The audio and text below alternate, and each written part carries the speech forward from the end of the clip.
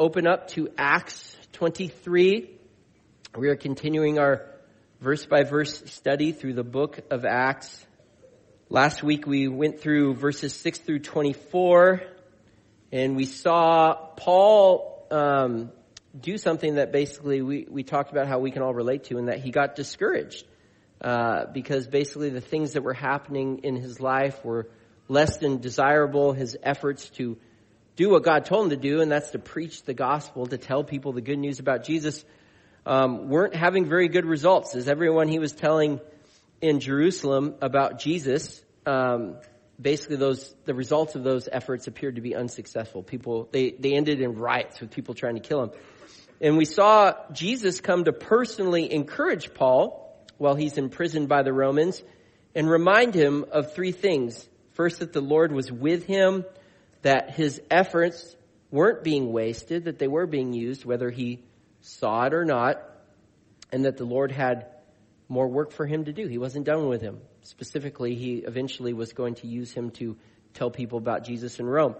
And we left off with with the Lord divinely intervening to save Paul from a plot to assassinate him. If you guys remember, his nephew catches wind of it. He goes to tell the Roman commander, and the Roman commander sends Paul away by night to Caesarea with an army to protect him.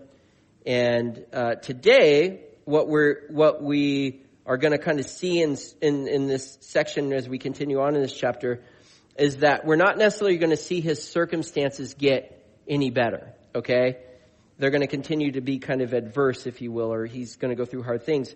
But what we're going to see is that even in the midst of adversity or hard things that we face so often in this life, God uses those difficulties to glorify himself through our willingness and our faithfulness to be able to stay in those trials. There's lots of Bible verses that talk about how we're to rejoice when we're suffering, which isn't our natural tendency, but how with God, there's purpose in the hard things we go in life. He uses those for his glory, or to show himself to other people, and he uses those to produce maturity in our lives, okay? And it's a good reminder to us because basically one of the things we have to remember is that when you're going through something hard in your life, we shouldn't automatically assume that it's something that is bad that we should try to remove ourselves from.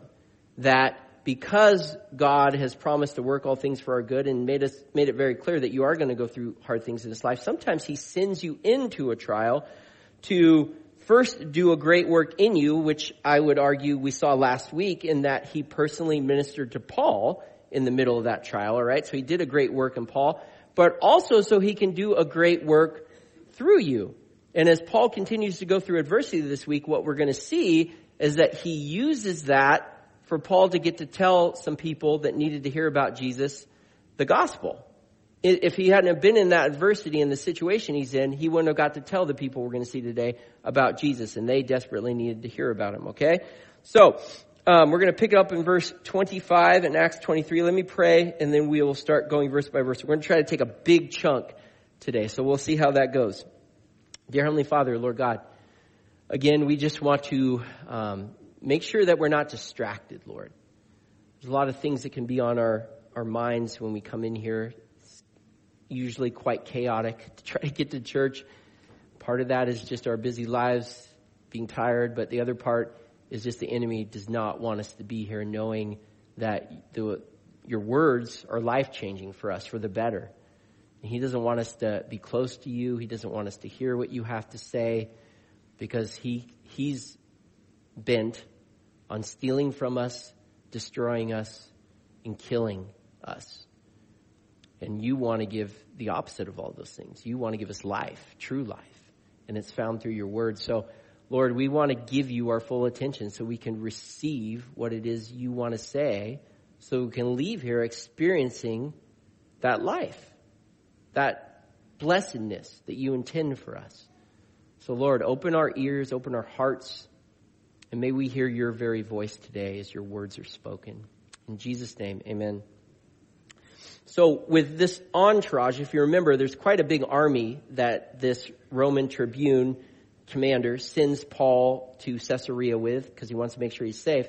And with that, he also sends a letter to Felix, who's the governor of that area of Israel, of Caesarea, and lets Felix know who Paul is and why he's sending him to him. And that's what we're going to see here starting in verse 25. It says, "And he wrote a letter to this effect: Claudius Lysias, or Lysias." It's kind of said it a couple different ways. That's the name of the Roman commander. "To His Excellency, the Governor Felix, greetings. This man," speaking of Paul, "was seized by the Jews and was about to be killed by them when I came upon them with the soldiers and rescued him, having learned that he was a Roman citizen." Now, is that exactly how things went down? If you guys have been tracking with us, I find it interesting that he leaves the part out where he had Paul bound and almost beaten, as we saw in Acts 22, before Paul saved himself by telling him he was a Roman citizen. He conveniently leaves that out because he knows he'd get in trouble. All right. It goes on in verse 28 and it says, "And desiring to know the charge for which they were accusing him, I brought him down to their council. I found that he was being accused about questions of their law, or basically Judaism. That was their religion. But charged with nothing deserving death or imprisonment. And when it was disclosed to me that there would be a plot against the man, or the plot to assassinate Paul, I sent him to you at once, ordering his accusers also to state before you what they have against him." Basically what he's saying is that, best of my knowledge, I didn't see anything wrong with what this man did that deserved to be imprisoned or punished or to be killed, most certainly not be killed, which is what the Jews wanted to do. They wanted him to die. But since the Jews were persistent in wanting to see Paul dead, he's in essence passing the buck to Felix, saying, well, I'm sending him to you so you can question him and you can decide what you think should be done. And it says in verse 31, "So the soldiers, according to their instructions, took Paul and brought him by night to Antipatris. And on the next day they returned to the barracks, letting the horsemen go on with them." So this city, Antipatris, was a little less than halfway to Caesarea. Caesarea was maybe about a 60-mile journey from Jerusalem. And up until this city, it was an area that was heavily occupied by Jewish people and kind of with mountains and stuff. And so past that point, it was mainly inhabited by Gentiles and it was flat and open. So there wasn't a lot of worry about him being ambushed past the city. So half the army, or quite a bit of them, everyone except the 70 horsemen, they leave and the horsemen take him on to Caesarea. And it says in verse 33, "When they had come to Caesarea and delivered the letter to the governor, they presented Paul also before him. And on reading the letter, he asked what province he was from. And when he learned that he was from Cilicia, which was a part of Israel that Felix was in charge of governing, it says in verse 35, he said, "I will give you a hearing when your accusers arrive." And he commanded him to be guarded in Herod's Praetorium, which was basically King Herod's palace on the shores of the Mediterranean Sea. Fun little fact, if you go to Israel on one of our trips, you actually can stand on the foundation of that Praetorium. And actually, the Rishanes, Josh sent me a picture where they were actually standing on that last week, which is kind of cool. If you guys know the Rishanes, they left recently to move there. So Felix, he decides he's going to hear this case against Paul. And this would end up being Paul's first opportunity to share the good news with somebody of Felix's authority and power, which, if you guys have been going through Acts with us, would know that fulfilled a prophecy given by the Lord to Ananias some 20 years before these events took place, back in Acts 9:15, where the Lord said about Saul, who becomes Paul, "Saul is my chosen instrument to take my message to the Gentiles and to kings as well as to the people of Israel." And here's Paul's first opportunity to witness to somebody that's in that authoritative position as a king. And Felix, he orders Paul to be kept at Herod's beach house, basically, in protective custody until his accusers arrive to explain their case against him. So even though he's imprisoned in less than desirable circumstances, God still shows his grace and not being the best or the worst accommodations, right? So it goes on. And this is in chapter 24, starting in verse 1. And after 5 days, the high priest Ananias came down with some elders and a spokesman, one Tertullus, he's basically a lawyer, and they laid before the governor their case against Paul. Now, this high priest Ananias, he's right around 80 years old at this point. So a 60-mile rough journey by walking or by horses or wagon, whatever, on like Roman cobble roads, that was a tough journey. So him going, along with bringing a skilled lawyer and some other elders, just shows that they were really intent on getting this conviction against Paul. They really wanted Paul out of the picture. And it says in verse 2, and when he had been summoned, Tertullus began to accuse him, saying, since you, talking to Felix, since through you, we enjoy much peace. Now, really quick, what you're going to see him do is really try to butter up and flatter Felix with a bunch of untruthful statements. This first one being that somehow Felix brought peace to that area. Now, historically, what we know is that there was anything but peace in this area of Israel under Felix's rule. There were often riots and uprisings because of the way he led, and the way he'd respond to those was with very fierce brutality to try to get them to stop. Okay, so there wasn't peace. And then it goes on to say, and it says, and since by your foresight, most excellent Felix, reforms are being made for this nation. Some of your translations might say worthy deeds, basically saying you've been doing worthy deeds. Again, history would tell us that Felix's leadership overall was very corrupt and done out of selfish ambition, or decisions were made out of selfish ambition that were never in the Jewish people's best interest, all right? So there was no worthy deeds being done by this man. In verse 3, it says, in every way and everywhere we accept this with all gratitude. Now, again, gratitude was not something the Jewish people felt toward Felix. But to detain you no further, I beg you in your kindness, again, something he wasn't known for, to hear us briefly. So again, he's giving him a bunch of compliments. He's flattering him to try to get him to side with them in their opposition against Paul. And it says in verse 5, for we have found this man a plague, one who stirs up riots among all the Jews throughout the world, and is a ringleader of the sect of the Nazarenes. He even tried to profane the temple, but we seized him. Now, in your Bibles, there's probably a little note, and what it says is that there's some additional information given in some manuscripts, and why it's not included in here is that basically, if something isn't consistently in all the earliest manuscripts, when this was translated from Greek to English, they usually exclude it and they put a note. But it doesn't change the context of what's being talked about. It just gives additional details. And what those details are is, it says in verse 6, he even tried to profane the temple, but we seized him. And then it goes on to say, and we would have judged him according to our law, but the chief captain Lysias came and with great violence took him out of our hands, commanding his accusers to come before you. So the charges they're bringing against Paul here were essentially that he was politically dangerous. An insurrectionist, right? Something we have heard in the last 2 years, right? That he incited rebellion and riots against the Jewish people, or amongst the Jewish people wherever he went against the Romans. Basically, Tertullus calls him a leader of a group of people referred to as the Nazarenes. Now, back at this time, there were basically two derogatory terms that the enemies of Christians would call them. Either they were called Christians, okay, and that basically translates literally to little Christs. And it was meant to mock Christians regarding being followers of Jesus, but actually it was a compliment because, I mean, that's what you want people to see you as, a little Jesus, right? Amen? We want to reflect Jesus. So it was a compliment to them, but they meant it as a mockery. The other thing they would call them were Nazarenes. And if you remember in John 1:46 where it says, what good can come from Nazareth?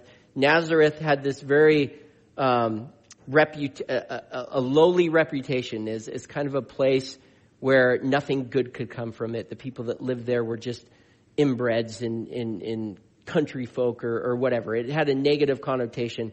And so to say you're a Nazarene, you're somebody from Nazareth, because that's where Jesus grew up, it was meant as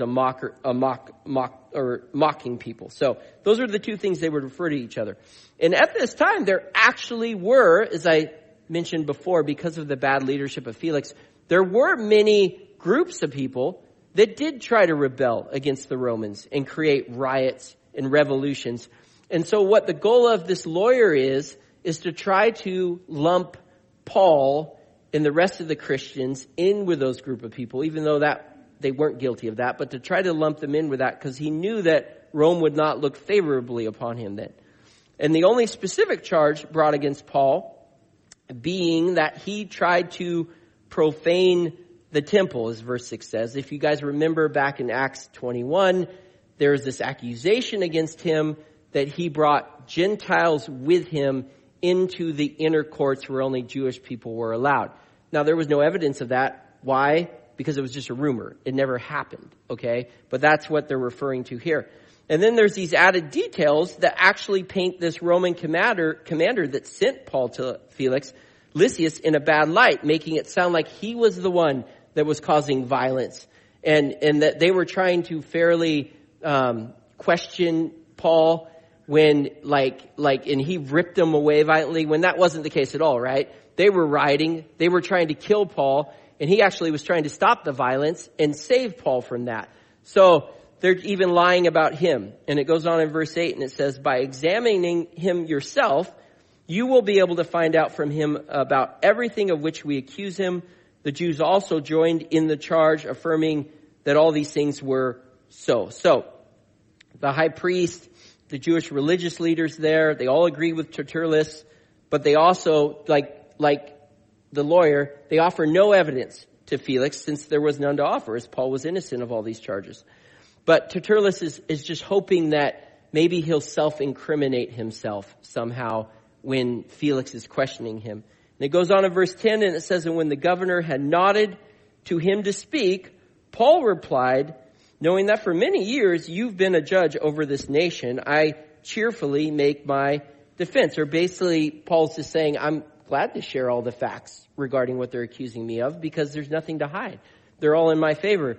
And it says in verse 11, you can verify that it is not more than 12 days since I went up to worship in Jerusalem, and they did not find me disputing with anyone or stirred up a crowd, either in the temple or in the synagogues or in the city. Neither can they prove to you what they now bring up against me.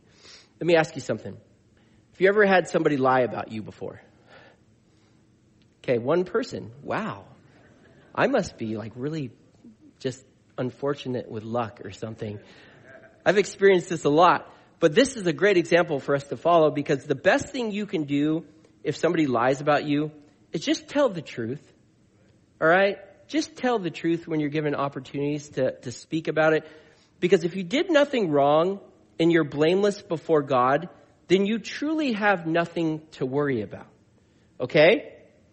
Now, I'm not saying that doesn't mean that some people might believe those lies and there might be negative repercussions that come as a result of that, because obviously that's what's happening with Paul. He's in prison because of lies of others, and that's an undesirable thing. That's adversity. That's a trial he's going through as a result of those untruthful things. But here's the thing. You got to remember, at the end of the day, if we know that God knows the truth, which he does, right? Nothing slips his mind. He knows the truth. And that's what matters most because he's the one sovereign. He's the one in control. He's the one in real, whether you see it or not, he's the one in charge of your destiny. And he's made it clear to us that his only will for us is good, pleasing, and perfect. And if I'm not at sin, I'm not at fault, then I've done nothing to compromise that will, okay? And so there's a surety, there's hope in that, and knowing that I'm blameless for him, and that's what matters most. And here's the other thing. Eventually, truth has a way of always coming out. The Bible actually tells us that in Proverbs 12:19. It says, truthful words stand the test of time, but lies are soon exposed. Have you guys seen that happen in your life? Have you seen that proved to be true? I mean, here's the thing. We can leave the part of how the Lord does that and when he does that if we make that choice to let him defend us instead of trying to defend ourselves. All right. I love how Paul just simply tells the truth. I've had numerous instances. Like I said, I can think about when I worked in a normal job, when I was working as an engineer for ODOT. And there was this one instance where I was at this training for environmental construction standards or whatnot. For some reason, the environmental people never really liked us construction people. Just, there was friction there, okay? And for some reason, they were sharing on environmental laws or whatnot. And I think I said something along the lines of just bringing up a question, like, not meant in any bad way, but just like, okay, that sounds good, but that's not really how you build something. So we've got to figure out a better way. And Greg here knows exactly what I'm talking about. Some things look good on paper, but they're just not realistic out in the field. And so I'm trying to explain that to them. And so I get back to the office after being in this training, and my boss comes up to me and pulls me in the office, and he's like, what happened at that training? And I'm just like, nothing. I don't think anything happened. Well, this environmental person said that you were basically like ridiculing her in front of the class, and you were saying, and I'm just like, what? I'm like, I wasn't even talking to that person. That person wasn't the teacher. She was just somebody that was sitting in that class too. And I was like, I don't know what you're talking about.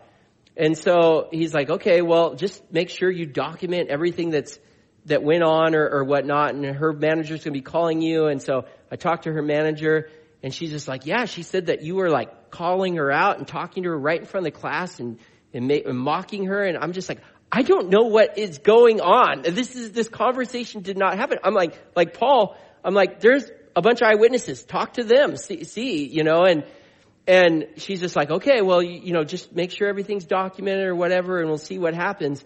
And like a week went by, and man, I was just like, what do I do? I'm like, I don't know what to do. Like, this person's saying something that's completely not true, opposite of anything that happened.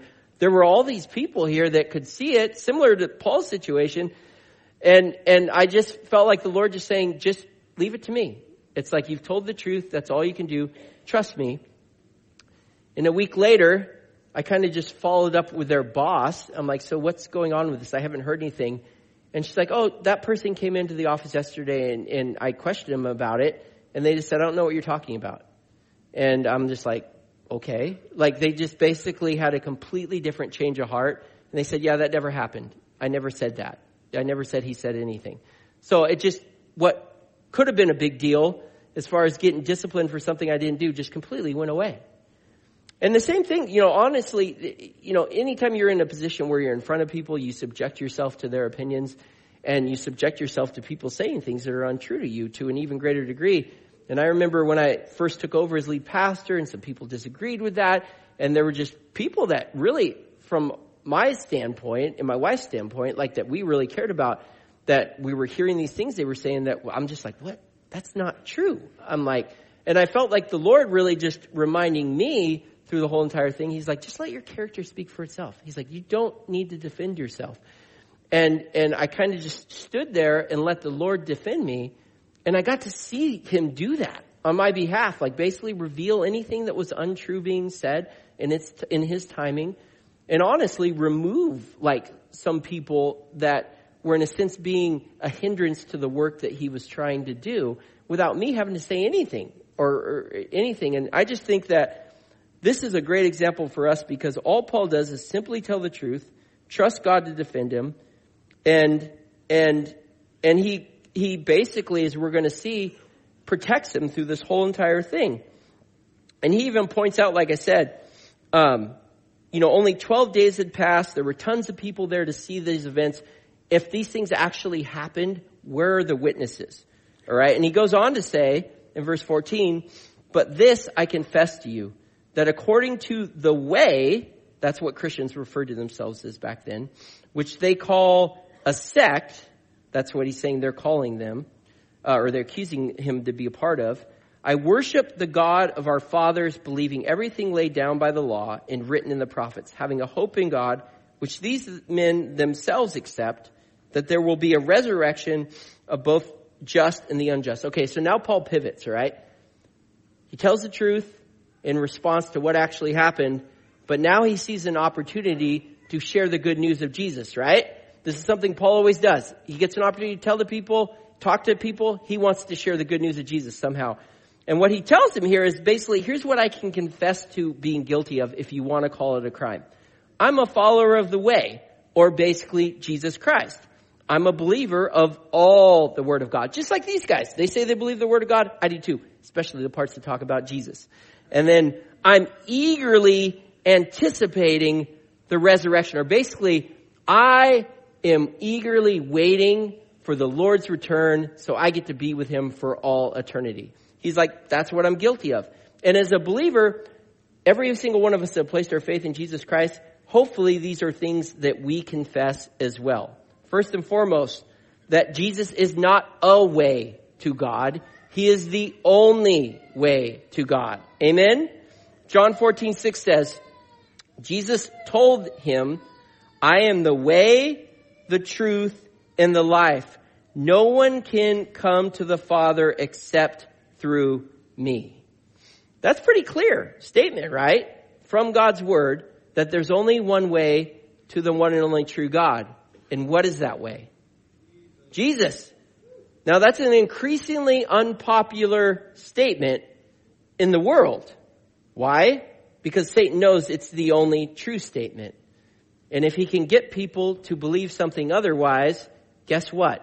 Then they're lost still. And they haven't found the one that created them, that loves them and died for them. And so, as God's people, we need to stand on that truth as a foundation. Amen? Just like Paul did.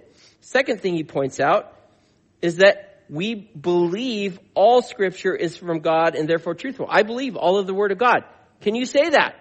I believe all of the Word of God. 2 Timothy 3:16 through 17 says, all Scripture is inspired by God and is useful to teach us what is true and to make us realize what is wrong in our lives. It corrects us when we are wrong and teaches us to do what is right.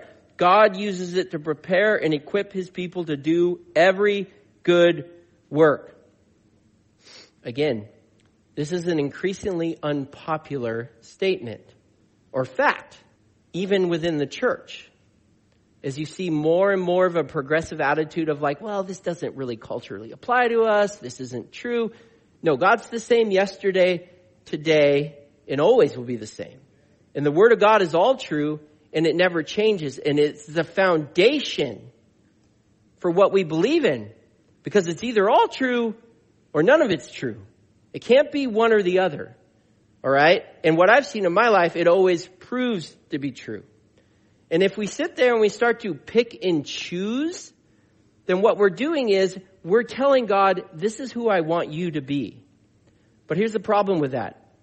The whole concept of God. If he's real, you don't get to tell him what to be. He tells us who we are, all right? I'm not his judge. He's my judge. And so we listen to what he says. And this is what he has said. And we believe all of it. Amen? Third thing, we should be expectantly awaiting our resurrection or his return. Amen? This life is a drop in the bucket compared to eternity. This is as bad as it ever gets for us, which the Bible is very honest. When we go to be with him, we will be in different bodies that don't hurt, that don't get sick, that don't age, that aren't subjected to the difficulties we face because of our flesh here. We will live in a perfect place called heaven with our perfect God forever. The Bible tells us in 1 Thessalonians 4:13 through 18, and now, dear brothers and sisters, we want you to know what will happen to the believers who have died, so you will not grieve like people who have no hope. For since we believe that Jesus died and was raised to life again, we also believe that when Jesus returns, God will bring back with him the believers who have died. So if you've lost loved ones that believed in Jesus Christ, you can absolutely know, according to 2 Corinthians 5:8, this is what he's talking about, their souls have gone to be with Jesus. They are with the Lord right now. There's no purgatory or nothing. They're with the Lord in heaven, okay? And when he comes back, they will come back with him. And it says in verse 15, we tell you this directly from the Lord. We who are still living when the Lord returns will not meet him ahead of those who have died. For the Lord himself will come down from heaven with a commanding shout, with the voice of the archangel, and with the trumpet call of God. First, the believers who have died will rise from their graves.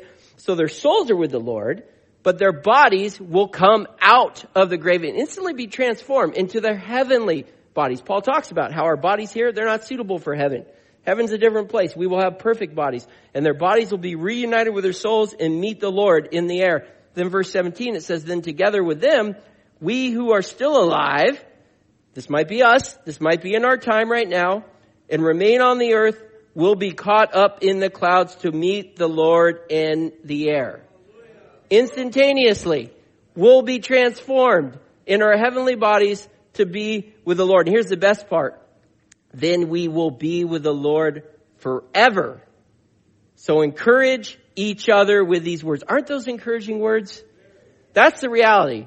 There's some differencing of opinions as far as the timeline of that and how it exactly breaks down. But every one of us agree as a believer that we will be resurrected and be with the Lord in heaven forever in eternity. And we look forward to that day. It's an encouragement. Amen? Amen.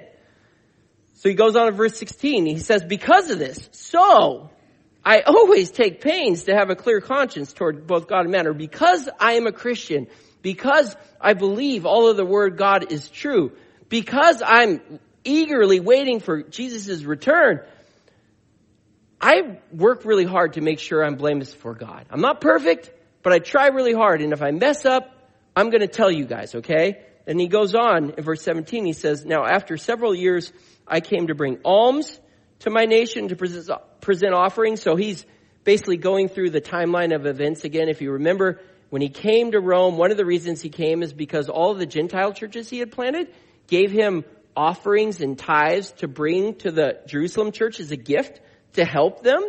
That's something we do when we go visit missionaries, when we go visit the Word of Oz in a month. My wife and I know that they've been financially lost some support this year. So as a church, we're praying as leadership to take them a gift to help make up for that shortfall. This is what Paul did here when he came to when he came to Jerusalem, I should say. Verse 18, it says, while I was doing this, they found me purified in the temple without any crowd or tumult. But some Jews from Asia, they ought to be here before you and to make an accusation should they have anything against me. Or else let these men themselves say what wrongdoing they found when I stood before the council, other than this one thing that I cried out while standing amongst them. It is with respect to the resurrection of the dead that I am on trial before you this day. So he kind of repeats what he said, adds some more details, and basically shares with them, here's the reality. There should be tons of evidence for anything they're saying, and there's nobody here. There's no witnesses. So that in itself shows you that I'm innocent of what they're saying if they can't provide that. He's also sharing with them that here's one thing I might have been guilty of, and I feel kind of bad for. I knew that the Sadducees would get upset if I said that I believed in the resurrection or afterlife, because we went through this last week. They didn't believe in that. And so he played that to his advantage so that they kind of forget about prosecuting him. And this is where I was saying he might have regretted that later, thinking like, I probably shouldn't have done that. And so he's like, if you want to call me guilty of a crime, I did do that and I'm sorry for it. It goes on in verse 22. But it says, but Felix, having a rather accurate knowledge of the way, put them off, saying, when Lysias, the tribune, comes down, I will decide your case. And then he gave orders to the centurion that he should be kept in custody, but have some liberty, and that none of his friends should be prevented from attending to his needs. So Felix, says here, has a good understanding to some degree of Christianity in verse 22. He's not convinced by the religious leaders' arguments that Paul was guilty of anything. So he decides, hey, I'll send for Lysias. I'll send the Roman commander. I'll hear what he has to say before making a decision. We'll go ahead and keep Paul in custody, but we'll still give him rights. Like anyone that wants to come visit him and see him, tend to him, we'll let that happen. And it says in verse 24, after some days, Felix came with his wife Drusilla, who was Jewish. Anyone you looking for a name for a daughter, there you go. I don't know how that name came about, but his wife Drusilla, who was Jewish. Now, history would tell us she was a teenage girl, And basically Felix had an adulterous affair with her and seduced her away from her husband. So they didn't get together under good circumstances. And it says, and he sent for Paul and heard him speak about faith in Christ Jesus, or basically how to be saved. Verse 25, and as he reasoned about righteousness and self-control and the coming judgment, Felix was alarmed and said, go away for the present. When I get an opportunity, I will summon you. And at the same time, he hoped that money would be given to him by Paul. Or basically, he's hoping for a bribe from Paul so that he can release him. Like, pay me money and I'll release you. So, or because of this, he sent for him often and conversed with him. Not because he was interested in how to be saved, because he had selfish motives in mind. He wanted to get money. So interestingly enough, it would appear that Felix, who already had some accurate somewhat of an understanding of Christianity to some degree, as verse 22 says, along with his wife, they wanted to hear more. At one point, at the beginning here, they wanted to hear more about who Jesus was, about Christianity from Paul. And they invited him to come share with them. And I like how it says Paul reasoned with them. Because here's something you need to never forget.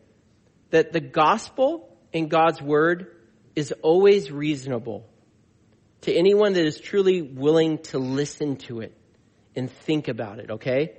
Scientifically, it proves to be reasonable. Logically, it proves to be reasonable. Philosophically, it proves to be reasonable. If somebody is choosing to argue with any of it, they are the ones that are being unreasonable. And we need not forget that, okay? And it would seem that Paul must have had some knowledge of how Drusilla and Felix ended up together, or of their reputation in general, which wasn't a good one according to history, judging by the three aspects of the good news that he focuses on when sharing it with them. First thing he talks about is righteousness. Because here's the reality. Drusilla and Felix were not right before God in their actions. Or guess what? Shocker. They were sinners like every single one of us, like the rest of the world. But God still loved them despite their sin against them. And they could be forgiven of that sin like anyone else, no matter how bad it might have been, and made new creations through faith in Jesus Christ and made right before God. However bad they were at sinning, and history says they were pretty bad at it, God was way better at saving. And so Paul used that to share with them how they could be right with God. Then he talks about self-control.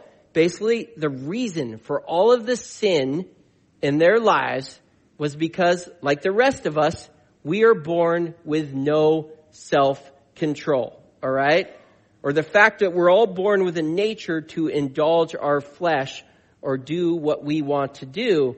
And not knowing, despite what we say, we're not all born. The world would say you're born inherently good and you're polluted. That's not what just look at a baby and look how violent and angry they are when they don't get their way. No, none of us is born good. We're born inherently evil because we don't know the difference between right and wrong. We need God to open our eyes to see that and then help us live in right. So we have no self-control. So he's explaining to them the reason for these actions in your life and all the destruction that you're causing. And if you're being honest, you see this is because you have no self-control. But through faith in Jesus, you can be set free from that bondage. And God will personally send his Holy Spirit into you and open your eyes to see what is right and good. And then help you live in that right and goodness. And that satisfaction you're trying to find in all these things in life that are only doing damage, you can have in Jesus Christ. There is hope for you. That is what he's telling them. And then last but not least, he talks about judgment. Because Felix's and Drusilla's sin justly deserved judgment. And because sin brought death into this world, that judgment ultimately was death. Physical death, which everyone in this room is subject to.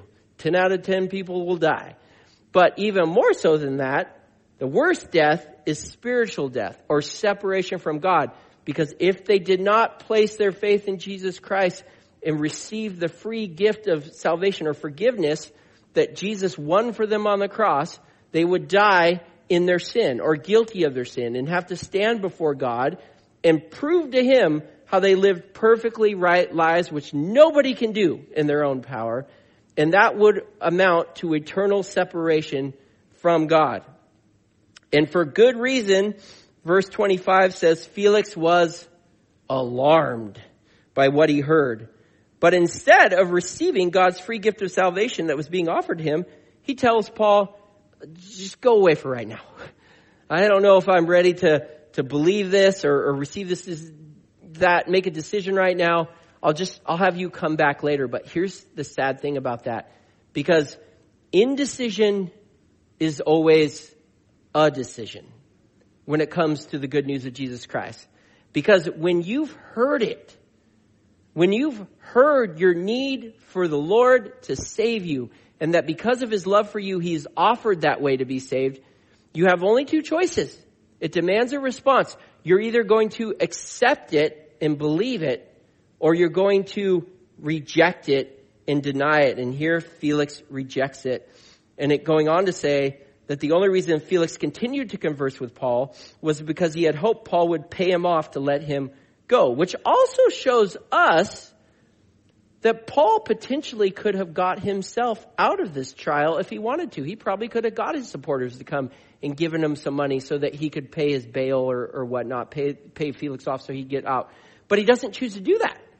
He chooses to patiently endure. Maybe him understanding at this point that, hey, God's using this to get me to Rome. That's where he wants me to go. So I'm just going to go with the flow. And then him also understanding, hey, God's using this. I just got to share Jesus with these people. They need to know Jesus. So he's seeing that, again, he's letting God's promises dictate his interpretation of his circumstances. And that's what we always want to do. We want to let God's word interpret our circumstances, not our feelings, right? So that's what he's doing. Verse 27, and it says, when 2 years had elapsed, Felix was succeeded by Porcius Festus, and desiring to do the Jews a favor, Felix left Paul in prison. So under Roman law, the type of custody Paul was in could only last for 2 years. Felix appears not to really care for that because he leaves him in, according to verse 27, longer than 2 years. Not because he thought Paul was guilty of anything, but for the same reason Pilate crucified Jesus. He basically it was political ambition in wanting to appease the Jews. And history tells us that Felix, his corruption or his corrupt ways eventually caught up with him as Caesar removed him from power, replacing him with this Porcius Festus, as verse 27 says, eventually bringing Felix back to live in Rome under kind of like shameful circumstances, or basically he lived the rest of his days disgraced for not being able to do what he was supposed to do when he was governor there. And then Drusilla is said to have been killed a couple years after this interaction with Paul, after being caught in the eruption of Mount Vesuvius near Italy, dying at the young age of 21. Truly a sad ending for both of these people, not just because of their unfortunate circumstances, but even more so because, best to our knowledge, they never received Jesus as their Lord and Savior, and that is always a sad ending for anyone that has the opportunity to do that and makes that choice not to, because we only have that choice here on this side of eternity. Amen? Amen. Now, as we kind of wrap up, there's a difference between knowing of the way and knowing the way. And it is of the most importance that we know which category we fall into, because it determines whether we're spending eternity in a relationship with God or separated from him, a relationship that starts the moment you place your faith in Jesus Christ as your Lord and Savior. Verse 22 says Felix had accurate knowledge of the way, or he knew who Jesus was. He knew the good news. He knew that he'd heard, I'm a sinner. I'm not perfect. And he should have been able to see that in his life if he was being honest with himself. So, and he was explained that here's the good news. God loves you. He sent his son to die for you. This Jesus that was living here on this earth and died and resurrected from the grave, that was all for you. That was to pay the price for your sins. And through faith in that, you can be forgiven. It doesn't matter how bad you think you are. God loves you. And that free gift is for you. But he didn't choose to accept that. And therefore, he didn't have a personal relationship with the Lord, and hence he was separated from God by his unforgiven sin. And when given the chance to receive Jesus as a Savior and Lord, even appearing to be alarmed at one point or convicted, understanding that's me that he's talking about. I need this forgiveness. He took a wait and see approach, or I'll get around to deciding later. It being a common tactic by the enemy to get us to wait when given the opportunity to believe in Jesus. Why?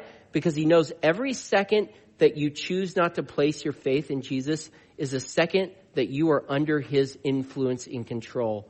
And with his goal to steal from you and kill you and destroy you, it gives him a second to continue on doing those things in your life until hopefully getting you to a place of dying when you will no longer have that opportunity to believe in Jesus Christ. And Satan also knowing that the more we say no to God, the easier it gets to keep saying no to God.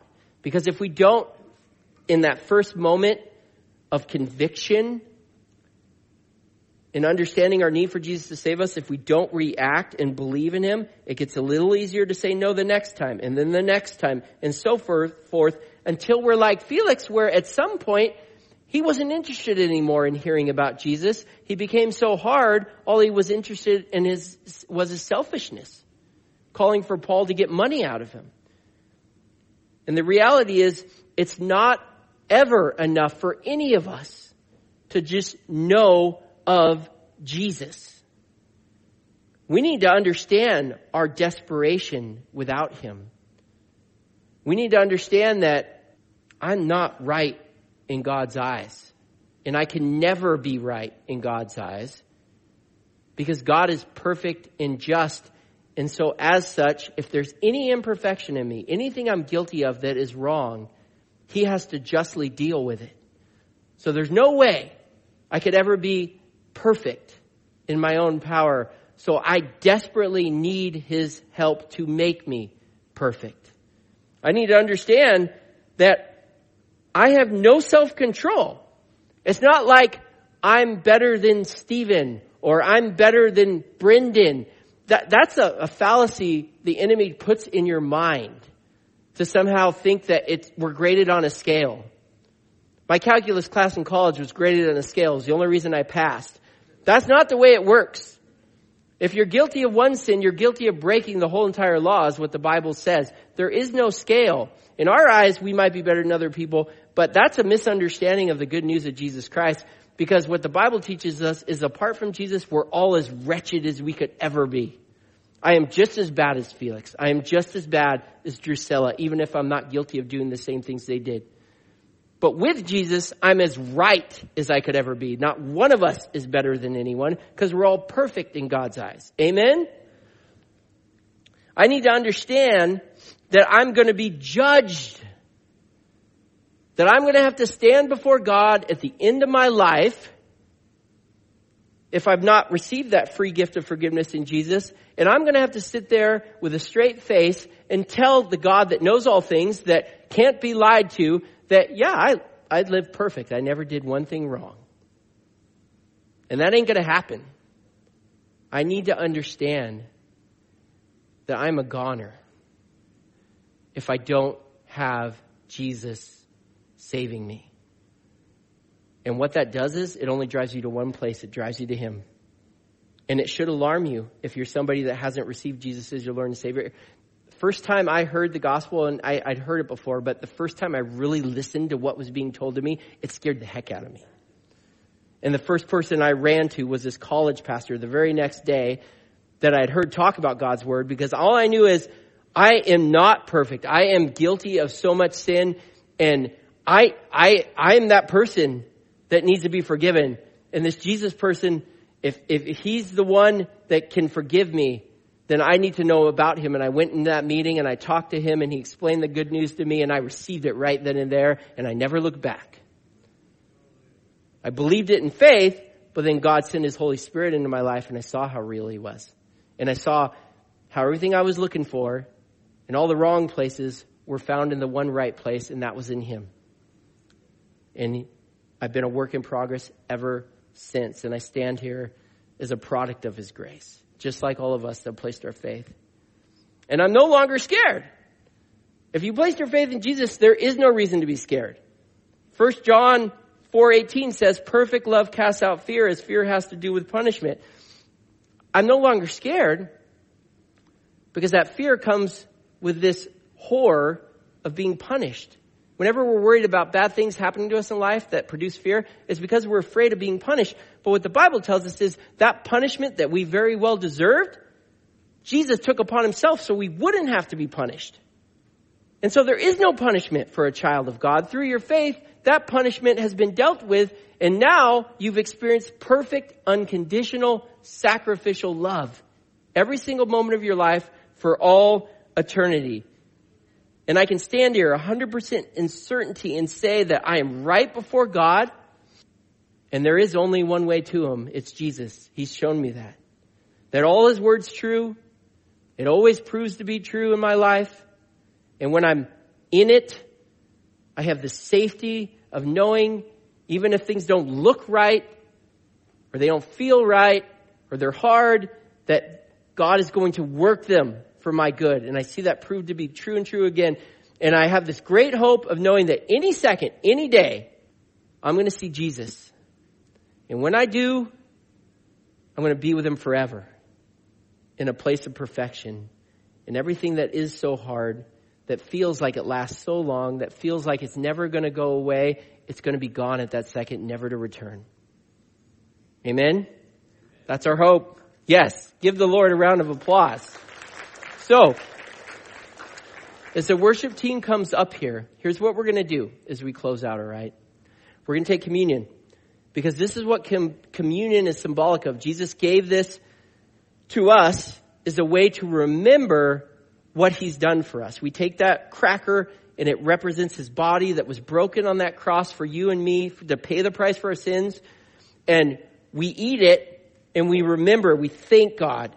If we have any sin in our life, we confess it to him. We acknowledge it was paid for. We're forgiven of it.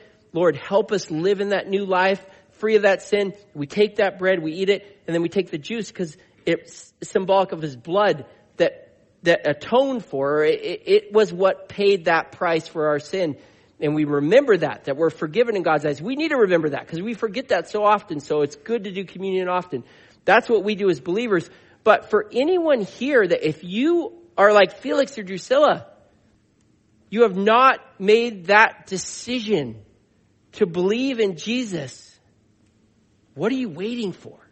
You've heard the good news today. You've heard of your need to be made right with God. And if you're being honest, you know that's true. Even before we know God, we know we're not perfect. We understand that. I would argue that Felix and Drusilla, even in all the horrible things they did, they knew that what they did was wrong. We have a way of, the longer we live in sin, we start to justify why we are right to do wrong things, but we know they're wrong. And if those wrong things separate us from God, we need to be right with him, to know him, for him to fix us, to help us with our lack of self-control, so we aren't judged at the end of our life. What good reason is there not to receive him, not to believe, not to take that free gift and ask God to come into your life and change us for the better and help us? There's this verse Paul says in 2 Corinthians 6, 1-2. He says, as God's partners, that's anyone here that's placed your faith in Jesus. We're all partners with God. As God's partners, we beg you not to accept this marvelous gift of God's kindness and then ignore it. What he's saying there is, if you've heard this marvelous testimony of God's kindness, that despite you not deserving it, he loved you anyways, and loved you so much, he gave the greatest demonstration he ever could in sending his son Jesus to die and take the punishment your sin deserved so you didn't have to. Don't ignore that. Because God's heart, as he says here, for God says, at just the right time, I heard you. And on the day of salvation, I helped you. Indeed, the right time is now. Today is the day of salvation. God sees you and he hears you, and he's here to help you right now. That tug you feel in your heart, that alarming, like Phoenix felt, that's conviction of the Holy Spirit. That is the Holy Spirit of God in this place telling you, you're not here by accident. He made you to know him. And he brought you here today for you to leave with a relationship with the living God of this universe. And you can through believing in his Son today. And so my challenge to you is, don't react like Felix and Drusilla. Don't react with indecision. Make a decision today. And call out to God. Receive him into your life. Repent. Turn away from your sin and turn towards him and ask for his forgiveness. If you don't know how to do that, because that might sound kind of intimidating, if this is maybe your first time at church, did you come with someone? We'll have our prayer team around the room if you didn't. But if you came with someone that's a Christian and they invited you, turn to them and say, that's me. I need help praying to receive Jesus, and they will pray with you. And if you didn't come with anyone, we'll have our prayer team around the room. We will pray with you. And after you receive Jesus as your Lord and Savior, you come and partake in communion, and you praise and thank God for the sacrifice he made for you. Amen? For the rest of us, during this last song, you come up on your own as you praise the Lord and take the communion elements and partake in it and thank God for the gift of salvation he's given you. Dear Heavenly Father, Lord God, right now, I sense that there are people here. Maybe they've come to church for a while, Lord, and they just, what you're ministering to them is that they know of you, but they don't really know you. That's missing from their lives. And today's the day they truly want to surrender their life to you and give it to you because they're sick of being Lord of their own life and it not working out. Maybe there's somebody here that somebody invited today and they didn't know what to expect. But right now they feel you drawing them to yourself. They feel that need for you in their life. And today is the day of salvation for them. For the rest of us, Lord, we are so thankful that you've saved us. May this be an opportunity where you just give us a fresh understanding of the love that you've shown us, that you continue to show us every day of our lives. In Jesus' name, amen.